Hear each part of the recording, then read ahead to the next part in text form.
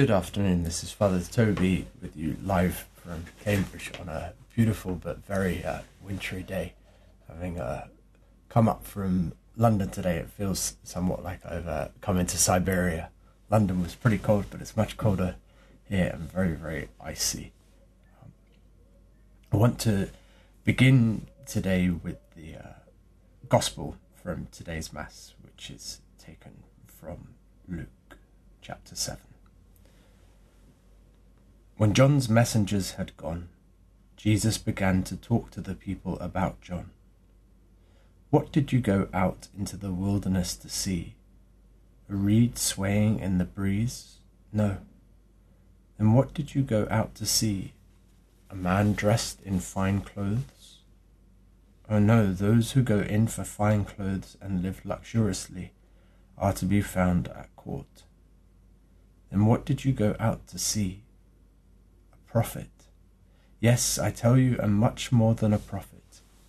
He is the one of whom Scripture says, "See, I am going to send my messenger before you. He will prepare the way before you." I tell you, of all the children born of women, there is no one greater than John.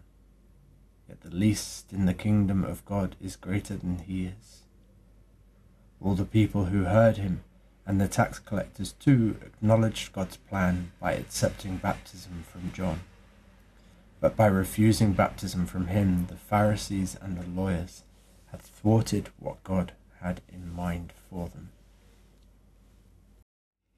If yesterday's Gospel and today's are sounding a little bit familiar, and you've got the feeling that you heard them pretty recently, asking yourself, is Father Toby confused and repeating himself? As if such a thing were possible. It's very possible, as it happens. But the reason these sound familiar is not because on this occasion I'm confused and repeating myself, but because we've been now hearing over 2 days from Luke's Gospel what we heard in one single tranche from St. Matthew's Gospel on Sunday. And I know, at least with me, there can be a tendency when we've heard the same passage recently to glaze over it, to say, oh, I know that one. It can be a fine line for us sometimes between the familiarity that leads us into intimacy and the familiarity that breeds contempt. I've heard it suggested that people unfamiliar with the scriptures should first read the Gospel of St. Mark, not least because of its brevity, but also because of the dramatic style that he recounts events in and links them with immediatelys and suddenlies. And there are numerous stories of people who have been converted to Christ after one such reading. But one reading cannot be the end of the story, and for us, one hearing cannot be the end of our listening. The living waters of the Word of God has to be something that we immerse ourselves in, not just splash ourselves with from time to time and towel ourselves off after.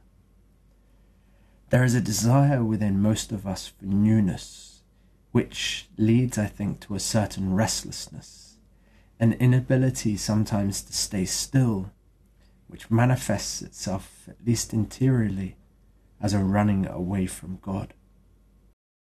The Christian life, in its essence, is very simple. You shall love the Lord your God with all your heart, all your soul, and all your mind, and then to love your neighbour as you love yourself. That's it. Sin complicates life, but that's it, the Christian life, to love. Christian love is ecstatic. It requires us to go out of ourselves, not being concerned with the newness that I might want, but the unchanging needs of others to be loved, and of God as the only proper, unchanging object of my worship.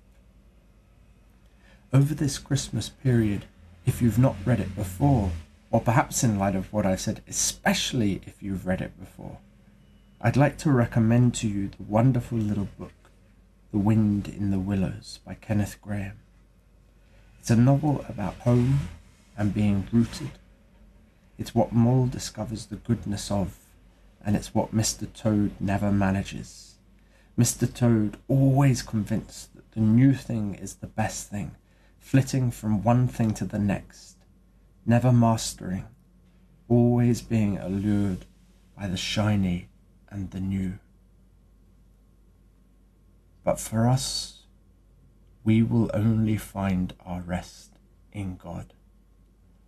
And that calls for us to go back to him time and time again, to return to the Gospels time and time again, to read what is familiar and to hear our Lord still call to us through it, call us into ever greater fidelity, ever greater love.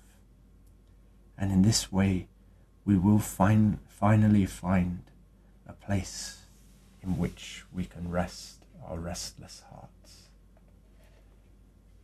And so I want to close today, rather ironically in light of what I've said before, but by playing one of my favourite hymns. I heard the voice of Jesus say, but in a setting that I'd not heard before. There you go. I don't always practice what I preach, but I couldn't find the version that I really, really liked and am most familiar with.